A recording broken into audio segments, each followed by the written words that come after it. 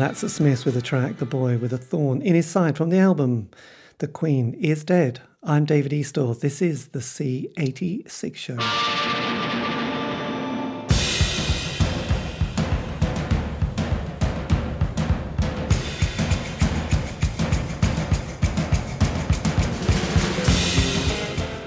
Welcome once again to another thrilling ride of life, as I'll be bringing you songs you know, some you don't, and some you should. As always, crossing time, space and genre with the finest in indie pop. This week, I have another special guest because I caught up with Ivor Perry from Easterhouse. So I've got that interview that I'm going to bring or cut in 3 or 4 segments throughout the show, alongside the usual award-worthy playlist. But because I think it's time to play your favourite of mine. This is Easterhouse and the track Whistling in the Dark from the album Contenders. Take it away.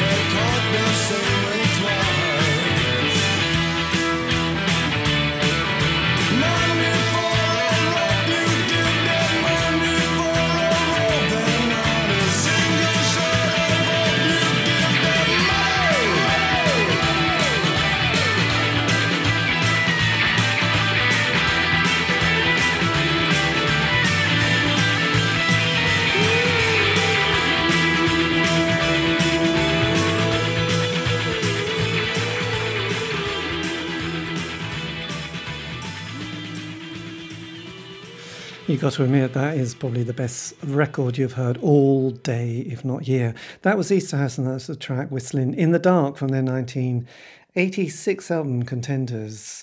Hello, this is David Eastaugh, the C86 Show, and this week's special guest is going to be Ivor Perry, because I caught up with him a few months ago, or I don't know, in October, I think, to find out about the band and their musical journey. So I've got that interview that I'm going to break up into 3 segments for easy to digest easily, because otherwise it's just going to be us talking for 50 minutes. Even though that is quality chat, it could still be too much, and that might just blow your mind. Anyway, a little bit later on I will tell you how you can contact me, because we always love your messages.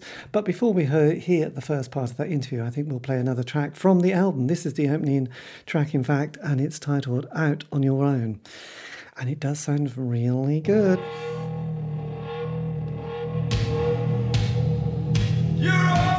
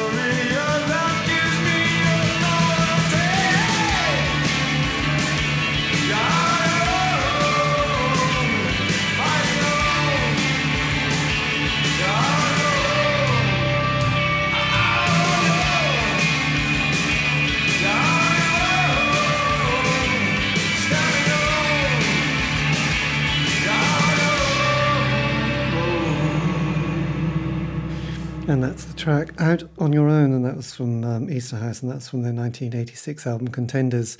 And you may think that sounds slightly different. Well, that's because it's been remixed. I think it was a few years ago. So Ivor told me, and it sounds much better than the original. So there you go. If it was just bugging you there, but I still think it sounds incredible.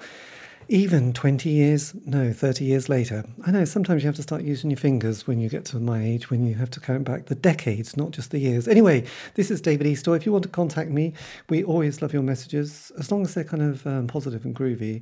You can via Facebook or Twitter. Just go to @C86show.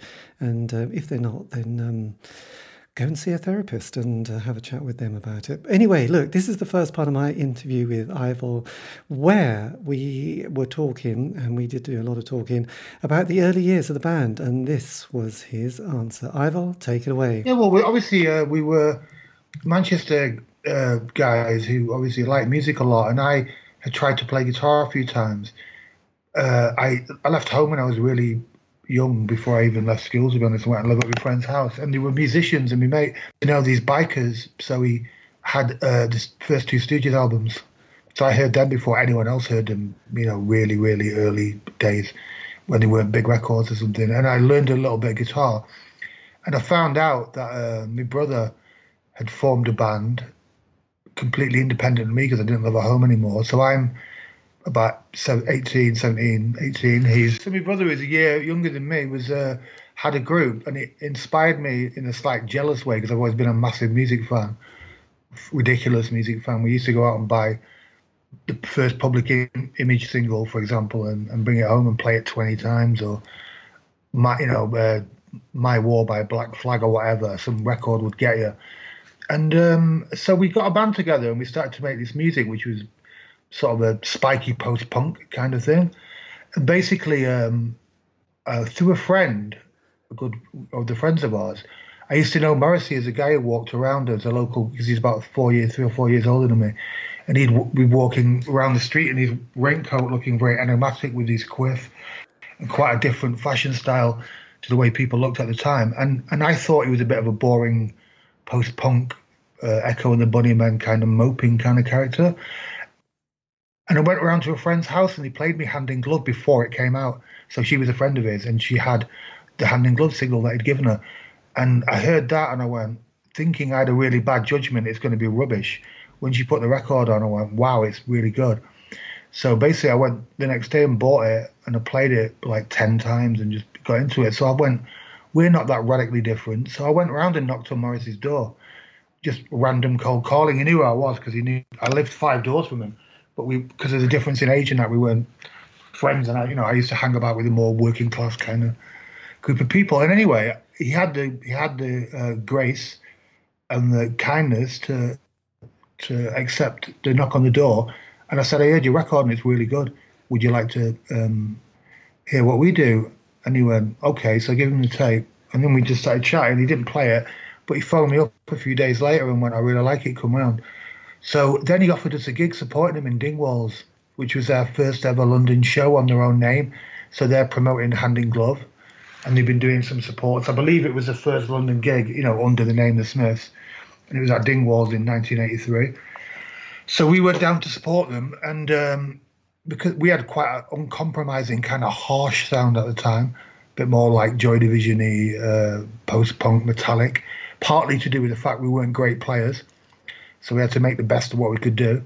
And we had a drum machine, so we're a bit like the Three Johns. So it was a bit of a industrial sound. We used to put it through a little fuzz box, put it into an amp, so it sounded a bit rough. And basically, we supported them, and we went down like to just incomprehension. Full room at Dingwalls, but not much audience feedback. We just looked a bit stunned. The Smith came on and blew your mind. So we went back feeling really disappointed. And then 6 weeks later, I picked up the NME, because I was a big NME reader.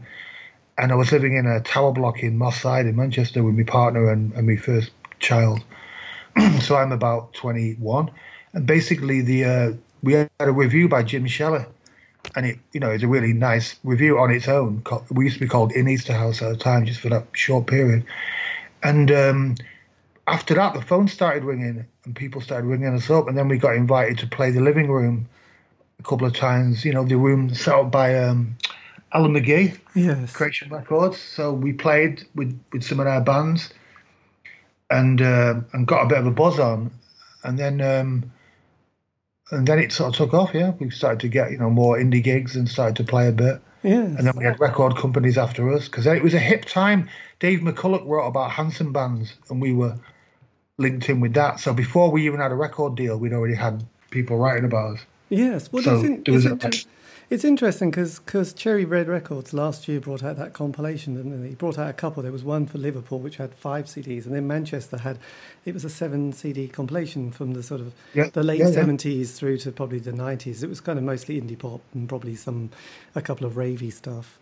But yeah, so Manchester... and a few good records that don't forget the great records by the other forgotten bands like Yargo, sort of black electro soul and things that were forgotten, but I think they're on that compilation. Yeah, they were friends of ours, so it wasn't just the indie pop thing. There was there was a different, wider scene, and I also did different things like freak beats. I did techno, and even around them days, I had another kind of musical track. Anyway, it's a divergence, but basically there was a wider movement on that record than just the indie pop, I think. Yeah, well, absolutely. But Manchester obviously, had so much going on, and so too Liverpool, because obviously from Norwich we had, the Farmers Boys, the Higsons, Serious Drinking, and that was kind of it. Whereas looking at that compilation, you're thinking, oh my God, that was an enormous chapter and an amazing body of work. Yeah, I sort of find it kind of boggling. I mean, obviously it's a bigger place, but at the same time, I mean, the music is incredibly memorable, and characters like Morrissey and Johnny Marr, and then you had your Tony Wilsons and people like that. It just must have been. Did you feel there was kind of something bubbling away all the time in Manchester? No, actually, it was strange because when we were doing it, guitar music wasn't fashionable, and it was starting to be the big new pop, the Paul Morley thing. So it was a lot about new pop and soft cell and electro bands and blancmange and Bronski beat. That kind of thing was wiping out guitar music, which the Smiths were obviously a reaction against. But we were as well, so you felt a bit lonely. We couldn't get gigs or anything until I did the Smith thing. We just played quite shitty gigs in Manchester and couldn't ever break out of that small, little club circuit. Obviously, doing that felt like we were claiming something back for guitars, making Manchester a city that had the heritage that came from the Fall and Joy Division and that kind of thing. Obviously, the Smith added a sort of lyricism and a romanticism and a more developed sense of melody to that kind of thing. And they influenced us quite quickly because I realised that after playing with them, that they had a speed, a fleet of foot that we didn't have. We were like gothic and doomy. So we then started to change and add a pop kind of element to it, which exploited Andrew's very good singing. And obviously the fact that I could play better. And so there was a direct, obviously, influence in that sense that we decided to pop our sound up a bit and get a bit more, get over a bit more and stop being so po-faced. Because we were like, intense young men, dead full of yourself going, oh God, if you don't get it, you're a fucking idiot. And instead we were like, maybe the communication is helped by actually playing, tunes that people can fucking hum and things. So yeah, we did react to the Smith. I did, certainly, with the music by just going, I've got to step up a gear. And that's the first part of my interview that I had with Ivor Perry from Easter House and talking about life in Manchester, the Smiths, obviously, and Morrissey. But there's more of that interview to come. But I thought we should have a break and have another track from also the band. And this is from the album Contenders, just for a change. And this is 1969.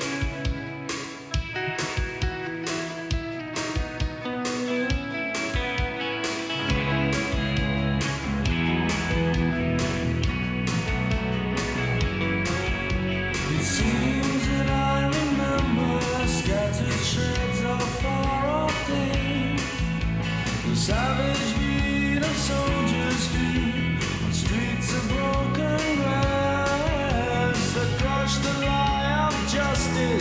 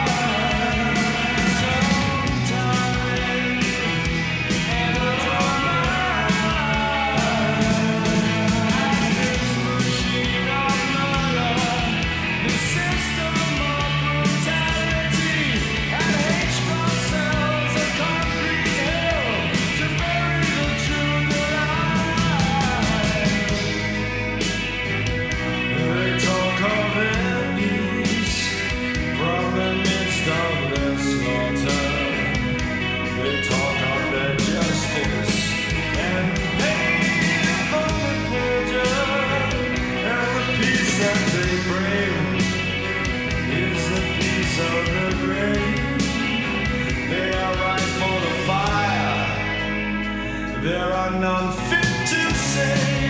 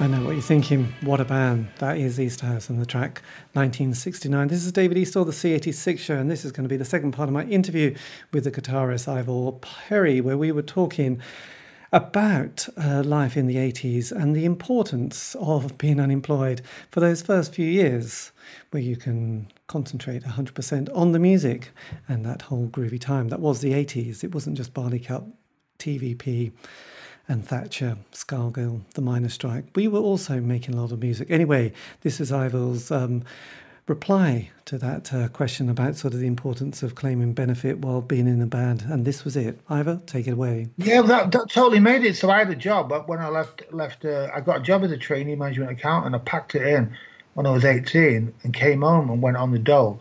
And I remember knocking on the door with the guy I shared a flat with. And I just had a big grin on my face, and he went, "What have you done?" And I just went, "I just fucked my job off. I'm going to be a musician." And basically, you could get your rent paid, and you could get enough to live on. We lived in a big communal house. So you're right, completely.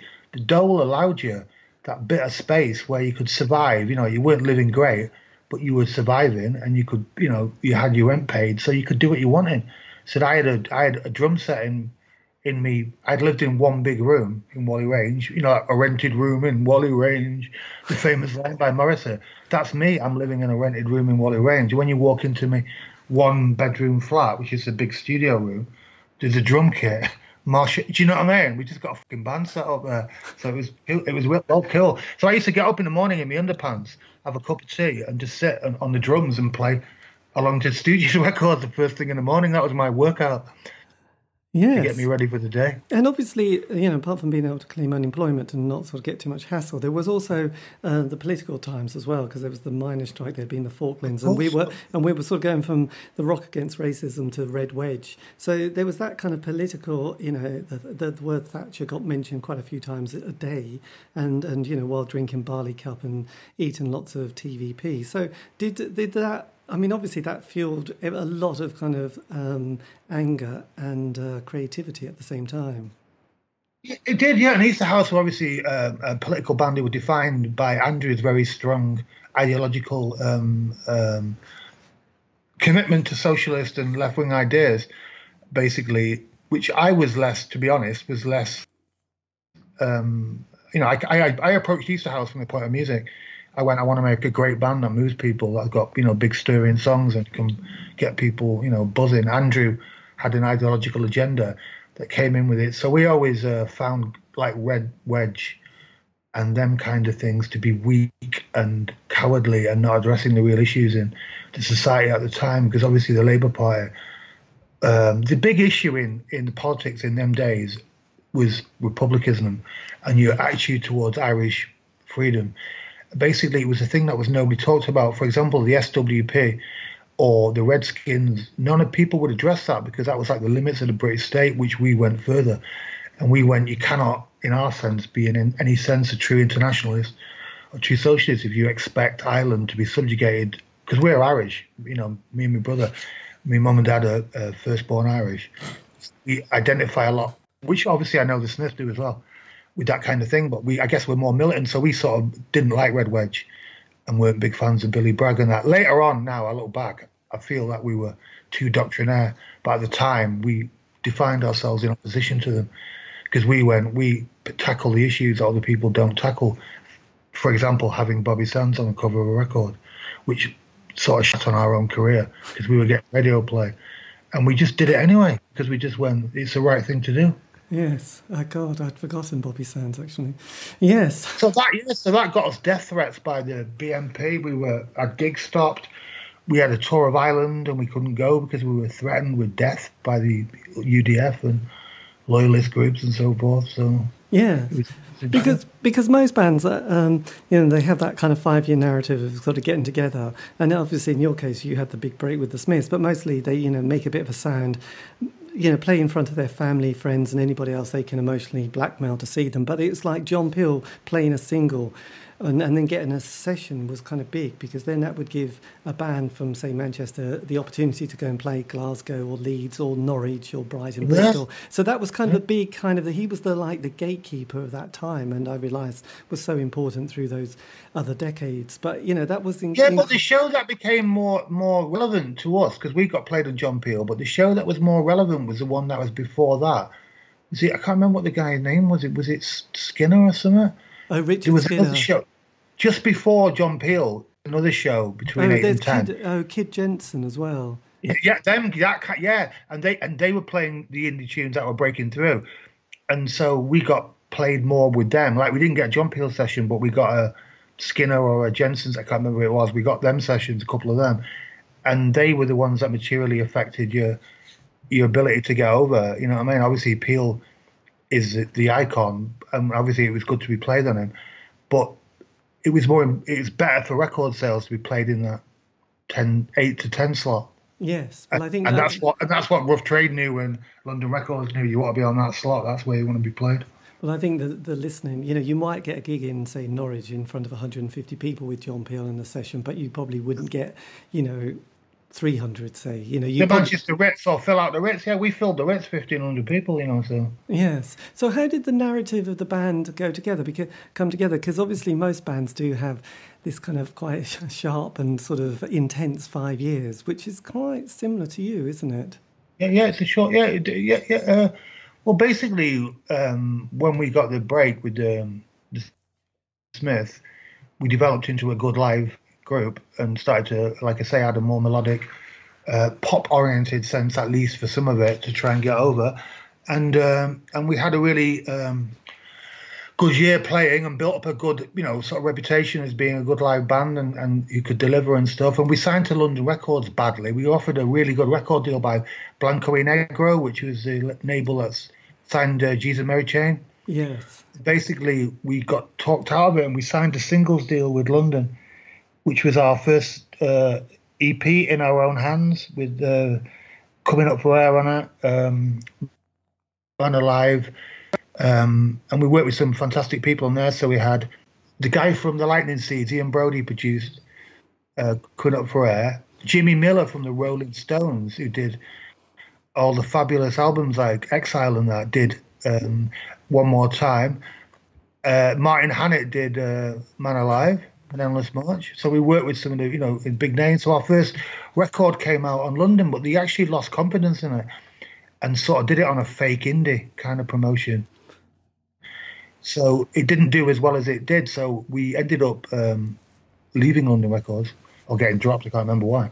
So straight away, immediately after 1 year, I'd had one record out and suddenly found ourselves in limbo again. We didn't have a record deal. And then a few people approached us, but the one that we went with was Rough Trade, obviously, which was the Smith label. But Jeff convinced me and Andrew that it was the right label.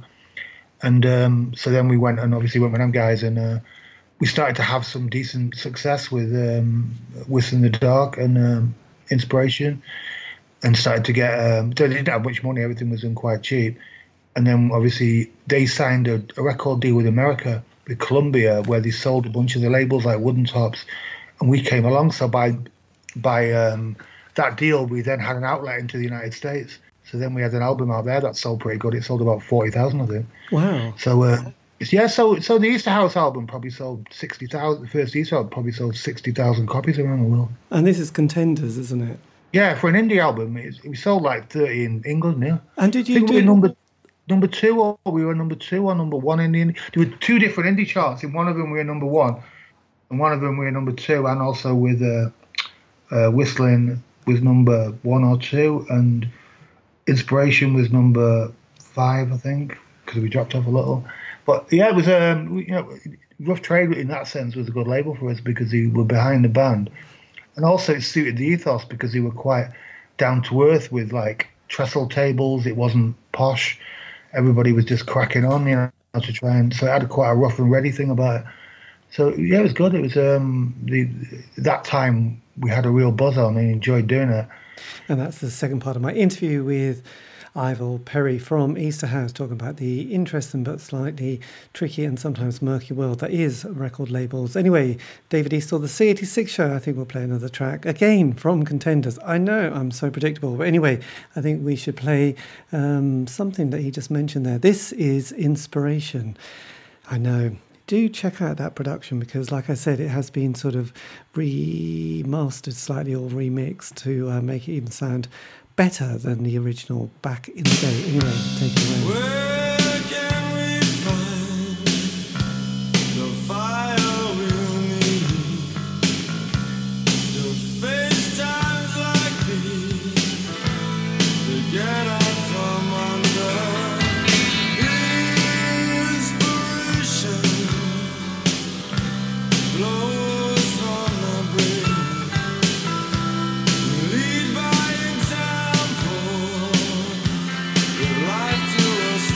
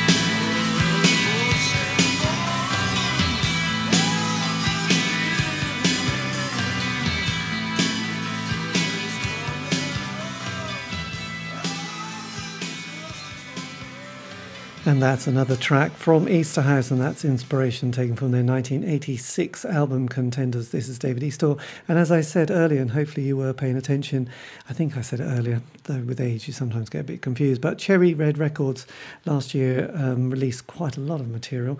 There was a Liverpool collection, which was a 5 CD box set, but there was also a Manchester one, which was a 7 CD box set collection that featured obviously Easterhouse, but also bands like the Buzzcocks, The Fall, Dorothy Column, and much, much more. So if you want to know about that, or you might already have it because it came out last year, do check it out. You can go to Cherry Red Records or just Google it and you will find it. It's, called Manchester, North of England, and it's 7 CDs. So ideal time at this festive period. Anyway, this is the next part of my interview with Ivor Perry from the band, where we were talking about the band, the lineup changes and all that exciting malarkey, which always happens, and it always seems to be around the world of drummers. I know, I wonder why. Anyway, Ivor, take it away. Basically, it started off with, before we played with the Smith, we had a drummer. I sacked him just before the gig with the Smith because he couldn't keep time and he was a drunkard. So basically we had a drum machine for a while, and then we got another drummer who could keep time, and that was it. We had a stable lineup until we went to play with the Smiths in Scotland on tour, and then I added another guitar player, which made us sound more like, it was really funny to watch it. When we did the sound check in Glasgow or somewhere, Morrissey and Johnny Marr was sat in the big hall in Glasgow, and we were on stage, and he'd never heard our second guitar player, and you could see his face fall, because we sounded like the MC5. You know, man, all of a sudden we sounded like fucking loud because we had a big... Before that, it was the same lineup, one guitar, bass and drums, which makes for a kind of spidery post-punk kind of sound, doesn't it? Which the Smiths do have live as well, if you watch live kind of things. Obviously, we were a little bit more simple and aggressive. But once we added the other guitar player, it could stretch out. So I remember them watching us. And quite soon afterwards, my friend Craig Gannon, joined the Smiths. So I think he was a bit jealous because we had 2 guitars. Yes. It sounded fucking loud, isn't it, man?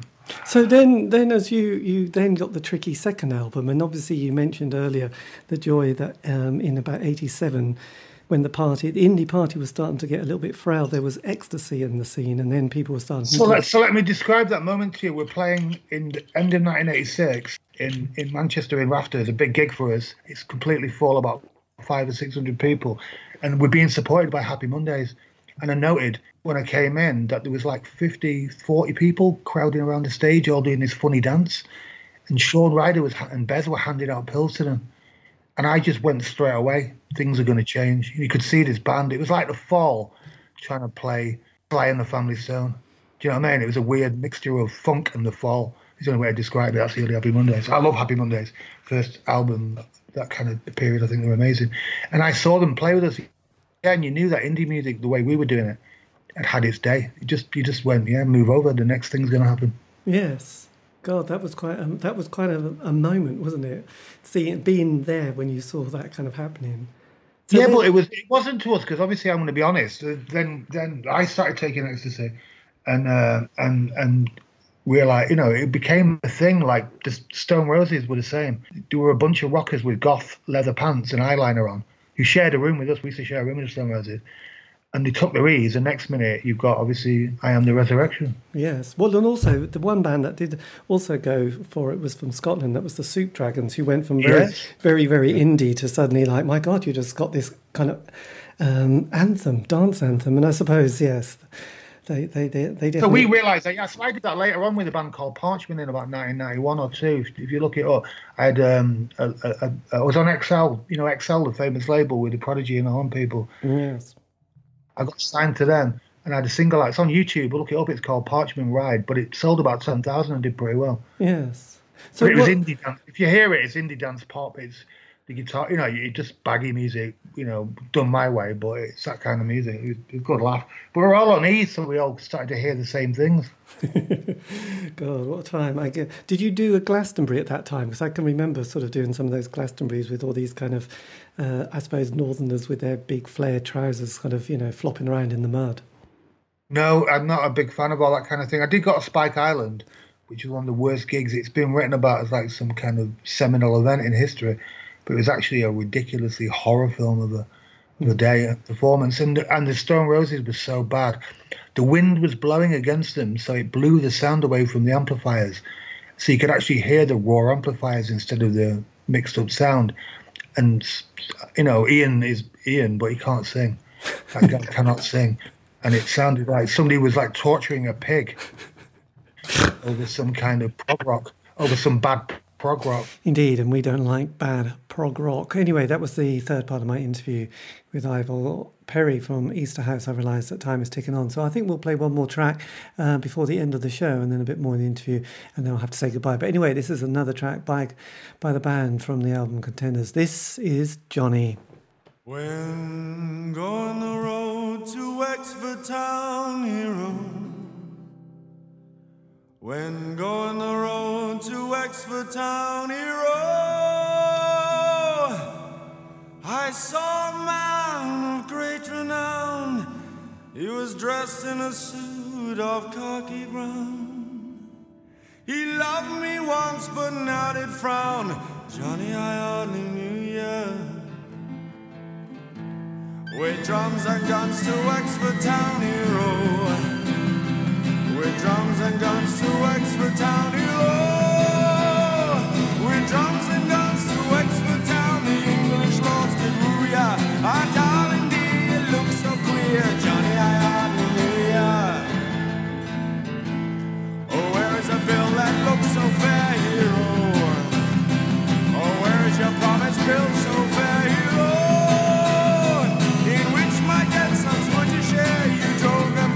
Did not care, since you their anguish would not share. Johnny, I hardly knew ya.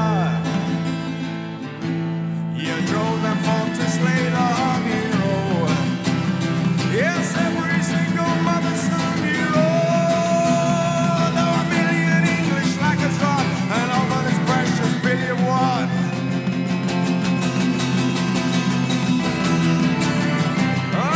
Johnny, I hardly knew ya.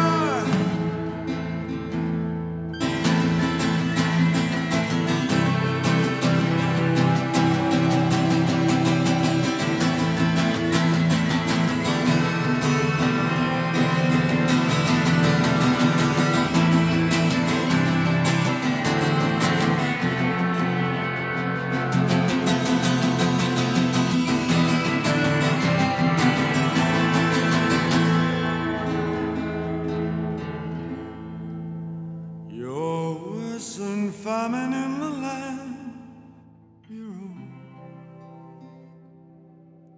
You're worse than famine in the land, hero.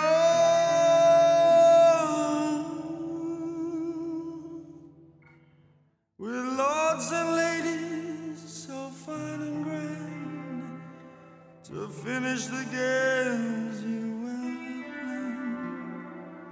and leave to the Saxon your native land. Johnny, I hardly knew ya. La la la la la la. Johnny, I hardly knew ya. Whoa,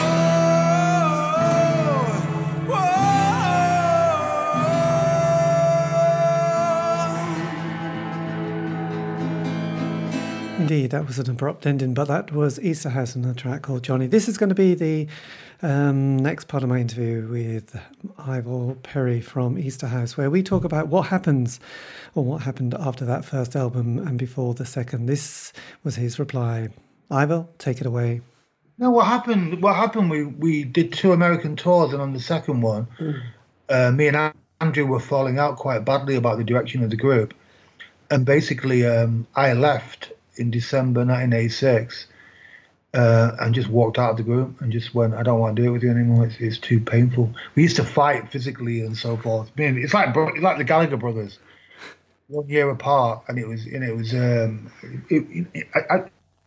To be honest, I never really enjoyed a lot of that period because we were regimented. Andrew wanted success at any terms. When you hear the next record, Waiting for the Redbird, it's this plastic formula kind of music, and Andrew was desperate for us to move that way. And I wasn't. But the other thing, it made him quite conservative. So, for example, we played the same set for a year because he wouldn't introduce new songs because we knew that the set we played went down well. So he was scared of changing it because, you know, it was tried and tested. and he just saw himself moving up. And once we went to America, I think he saw himself as going, having a chance to have a better career. So that when he did Waiting for the Redbird, the track on it, Come Out Fighting, ended up being picked up by a baseball team and actually entered the top Billboard 100, I think, for a tiny bit. Yes, dearie me. I know, that was their moment, their Chumbawamba moment, really, wasn't it? I Get Knocked Down. I was out of band by then. So if you read the internet, you'll see that people go, the second album is A, not as rated as the first one in any way, and B, is obviously radically different sounding. So I was an indie guitar player, and the first record, Contenders, is an indie guitar record. The second one is some processed American, I'm going to try and get a hit in the charts kind of thing. Yes. Well, I was going to say the one thing that I did notice, apart from if bands try to do the second album or third, possibly, if the first one was quite a quickie, if anybody ever did America, most bands came back and that was the end, really. That America would often finish a band, and I had not realised that this was such a predictable kind of narrative of any band, apart from probably a couple. No, totally, yeah. I think it's just young people, because remember, everyone's pretty young, and you have a lot of dreams and things invested in it, but you also have integrity, and it's that kind of balance between them two things, and it starts to wear you down, the contradictions between what you want to do and achieve, and the mundanity of it. It's quite mundane to sit there and just turn up and endlessly repeat what you do like a robot, like a machine, and it's not for me. I think I realised it wasn't for me to be a live touring musician. Plus, also, because of that, you get into drinking and things that are bad for your health and bad for your behaviour. Yeah. So I realised I wasn't well suited to being on the road a lot, for example. Yeah, I think, yes, I know that. Yes, the age thing plus, just... I was dead young, no, I was dead young. I just was a fucking rampant alcoholic when I was 24. Yes, this is quite tricky, isn't it? But did you also, because obviously the Smiths and that kind of mention of Morrissey and the fact that you went round to his house and chatted to him, did you sort of keep sort of bumping into each other as you sort of weaved through? No, we were friends. We were strong friends. When I met him, we formed a strong friendship. I used to go around his house all the time. I watched him come up from the beginning of, and he liked having people around him who were from a local thing, because he never felt like he quite fitted in, being quite a strange character. So he used to quiz me about the comings and goings of the local, environment in which he was. And he was a very intelligent guy. He turned me on to feminism. He turned me on to good political writing. He gave me Last Exit to Brooklyn by Hubert Selby. He gave me The Female Unit by Germaine Greer. So he gave me some great books. And he supported us all the time. He came to gigs. He said nice things about us. He'd give us support gigs. All of that. So it was, it was a really strong friendship with him. I really liked him. It fell up. I joined and played with Johnny Marr. Do you know that? No. You must know this. Well, I know there is this kind of, I don't know, because trying to catch stuff on the internet, there was this kind of thing that you'd gone to a session and it hadn't gone terribly well after Johnny had left. Yeah. So basically, imagine. So here's what happened: Johnny Marr and Morrissey split up or had this disagreement.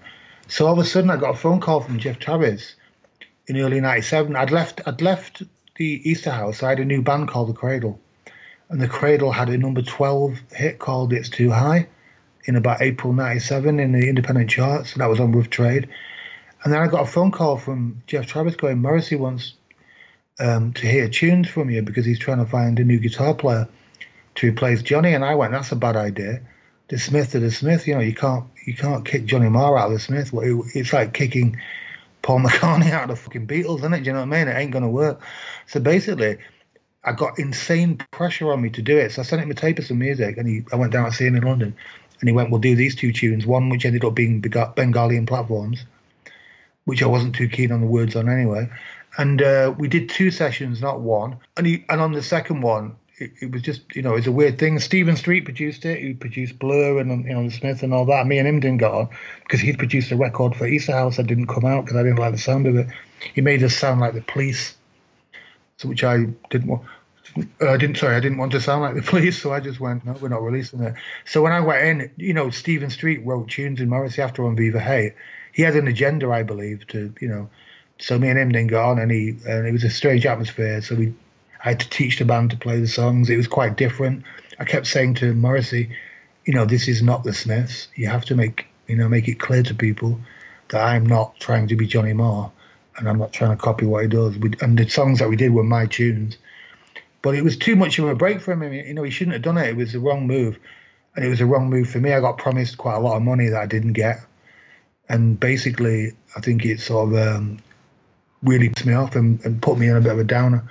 So I packed in music for a bit because I was quite upset. Yeah. The whole way it turned out, And did you kind of, as with most things which get a bit charged and difficult in the moment, did you ever get that kind of cleared up with Morrissey later on? No, he wrote to me. I've got lots of letters from him where he apologised, but I don't think I was in a frame of mind at the time to accept it. So I just went like, "Fuck you," basically. And I'm not keen. It turned out bad, so I didn't. It was just a bad time. I didn't enjoy it, and I was press ganged into it. People have to understand. I didn't do it to advance myself. I did it because I thought it'd be great to play with somebody with that talent, and that's because Morrissey's, when he's on. He's a fantastic lyricist and everything. And so it was a golden opportunity. It didn't work out, fair play, but it cost me a bit in the end, you know what I mean? Yes. Because, for example, some people go, well, you're involved in the splitting up of one of the most iconic bands of all time, blah, blah, blah. I think that sort of affected me a bit. It didn't affect me at the time because I sort of stepped out of the music world. But later on, I realised from talking to people and friends I've got, like Vinnie Riley replaced me and Vinnie's a friend of mine. I know Vinnie, and he didn't like working with Morrissey either, or Stephen Street in the end. He said it was a horror film, but basically, it was a quite sad incident. It just fucked me off and made me very upset. So I packed in music for a while. Yes. And then I did Parchment, and then got myself a big record deal with XL. Like I said, look it up, Parchment Ride on YouTube. And all my tunes are available on like iTunes, and then I had 2 records released for the Parchment Band I did in the 90s. They were released digitally in 2014 by Beggars Banquet. And that was probably the third or fourth part of the interview I had with Ivor Perry from Easterhouse and various other indie bands. But I think we need more music and then a bit more chat. Anyway, this is another track by Easterhouse. This is titled Confrontation.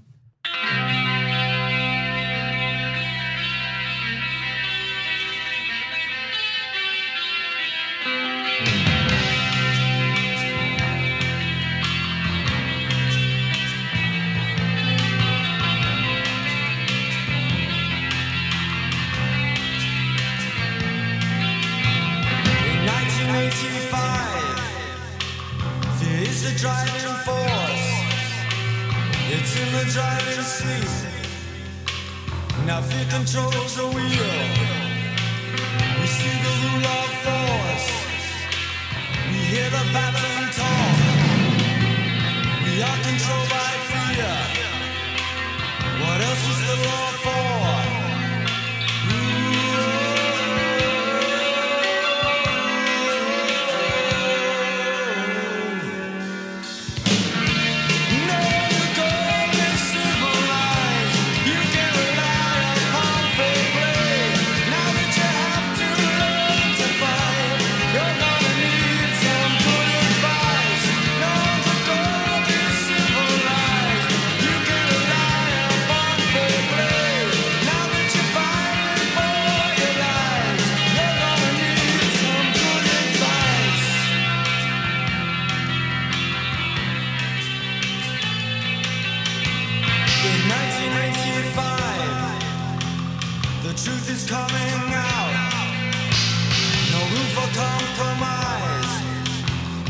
Gloves are coming off, the heel is coming down. Forget democracy and opportunity and national unity, and go by what you say. No one could go this civilized. You can rely upon fair play. Now that you have to learn to fight, you're gonna need some good advice. No one could go this civilized. You can rely upon fair play. Now that you're fighting for your lives, you're gonna need some good advice.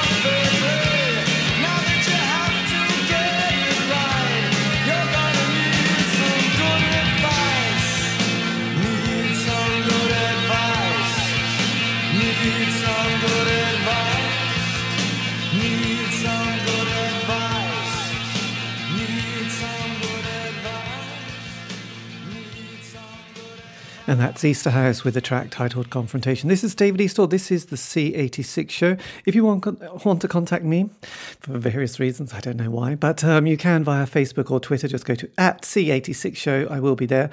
Also, if you want to hear any other shows that I've done, C86 shows, because each week I have a special guest, so it's kind of very exciting. If you want to track down or hear a band from that golden decade, you can find it either on Spotify, iTunes, or Mixcloud. Just go to @C86 show or C86 show, and you should hopefully be able to locate it all very easily, like I said. Anyway, this is going to be another part of the interview I had with Ivor Perry from the band, where I was talking about the passing of time and whether friendships were able to be sort of sorted out or at least slightly healed, he says, in a slightly new agey way. Anyway, Ivor, take it away. No, it's a funny one. I always feel it's been left in a weird place, you know what I mean? But then Morrissey's behaviour lately, obviously, you know, makes me less inclined to even reach out, even if I wanted to, because I've got lots of personal things from him, signed records, millions of personal letters.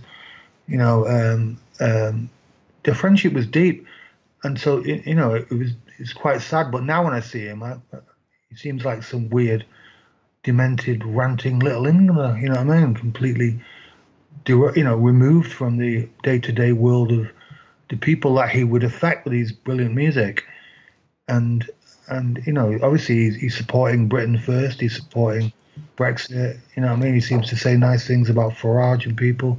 Fuck knows what's up with his head, but he seems to have turned into some mad, ranting Enoch Powell kind of character. Yes, I have to say, having spent so much of my life listening to Morrissey, and especially, well, it was more the Smiths than Morrissey, really, his solo life. Though I did sort of catch it a little bit. There is some good ones. The Ringleader of the Tormentors is a good album. Irish Blood, English Heart is a fantastic single. Yes, but even Spend the Day in Bed, his last one, wasn't that bad. No, but it's kind of, you know, having defended him and thinking, you know, a lot of what he said was great back in the 80s and thinking it was brilliant about being the vegetarian and meat and all that. It's just kind of, the last couple of years has been really like, oh my God, please don't say anything else. Hard to defend, isn't it? Yeah, it's hard to defend. it's a lot of young people don't see him in the light that we see him. You know, they see, obviously, this reactionary kind of person. Yeah. Why'd you him and so forth. And, saying that though, play Johnny Marr's latest records. You know, they're boring as fuck. You know what I mean? He just hasn't got the. There's a weird thing with bands, isn't there? Which is the truth with me and Andrew and Easter House. I've never got a rock group that sounded so together. And obviously, iconically, Smith are the iconic band. Yes. Well, so Johnny Marr on his own. Well, Johnny Marr's solo album. You're not the same. Get rather. Well, the solo albums of Johnny Marr have like, if someone had just played that and hadn't told me who it was and anything, I'd have given it 30 seconds and gone, yeah, well, that's pretty, you know, it's like a pub rock band almost, you know, it's like... Well, yeah, isn't it? Yeah, it's neat, it's well played, it's together, but he hasn't, the magic isn't there. It's like the, you know, REM or whatever, you cannot have these core people. There's something about it where you have the singing and the guitar, which makes the framework on which the band sit and the ethos, and without that, they become less. It's funny. I understand how Morrissey doesn't want to go back and revisit the Smiths because he's got, you know, most of his heritage is what he did after the Smiths, isn't it? You know, basically. But he's condemned to be stuck in that world where yes, he was, you know, obviously always tied to that time. So look, after, you know, you're you know, the band, you know, going on into the mid noughties, the band reformed again. Were you part of that? No, it's a funny one. It's a mad story. Andrew reformed. I lived in Ireland. I moved to Ireland in the mid 90s because we're Irish. So I moved back there and got a job. Like lots of people of friends in the internet came up and we changed the internet, so I sort of got into being an internet kind of person. So basically, I went over to do an arts kind of internet thing, dead early in the 90s. And Andrew reformed with Andy Rourke, Dave Werner, I can't remember who else. He had his other mate Steve, an old friend of mine on guitar, and did a gig, one-off gig, I believe. But then we formed, me and Andrew again, and had a group called Carlos for a while. So we tried to get together in the mid 90s, and so it was me and Andrew and two other people. I'll send you some links to some bits of music if you give me a Facebook. I've got your Facebook. I sent it on Facebook. Basically, So we were like a supercharged version of Easterhouse with different bass and drums. I really like it. I think what we did, some of it was great. And we had a manager in that, but we couldn't once again resolve our differences. So we ended up splitting up again, sadly. So, there was so Andrew reformed, he tried to do it, then me and him reformed, and we tried to do it my way, which is a much more sonically aggressive, interesting kind of, it's like Easterhouse had grown up and got into bigger noise, you know what I mean? Yeah. So it's kind of interesting because in that time, though, going back to the 80s, you must have really developed yourself as a guitar player. Well, yeah, I mean, one of the things that was obviously satisfying is that people consider me to be a good player. I do like it. I'm actually now a really good player. I'll send you another group. Have you heard of my group, Big Flower? No. I have an instrumental psychedelic rock group in Liverpool called Big Flower. I'll send you a link to it. And it's completely different from Easterhouse. It's instrumental. It's far stretch out music, like free jazz. I like quite advanced music. One of the things that's funny about Easterhouse is it pigeonholes me in a certain indie style, but generally I'm quite wide. I have wide tastes, and I like quite far out music, more far out than Easterhouse sound. The funny thing about Easterhouse was just that's how me and Andrew sounded together. It just made sense to make them kind of tunes.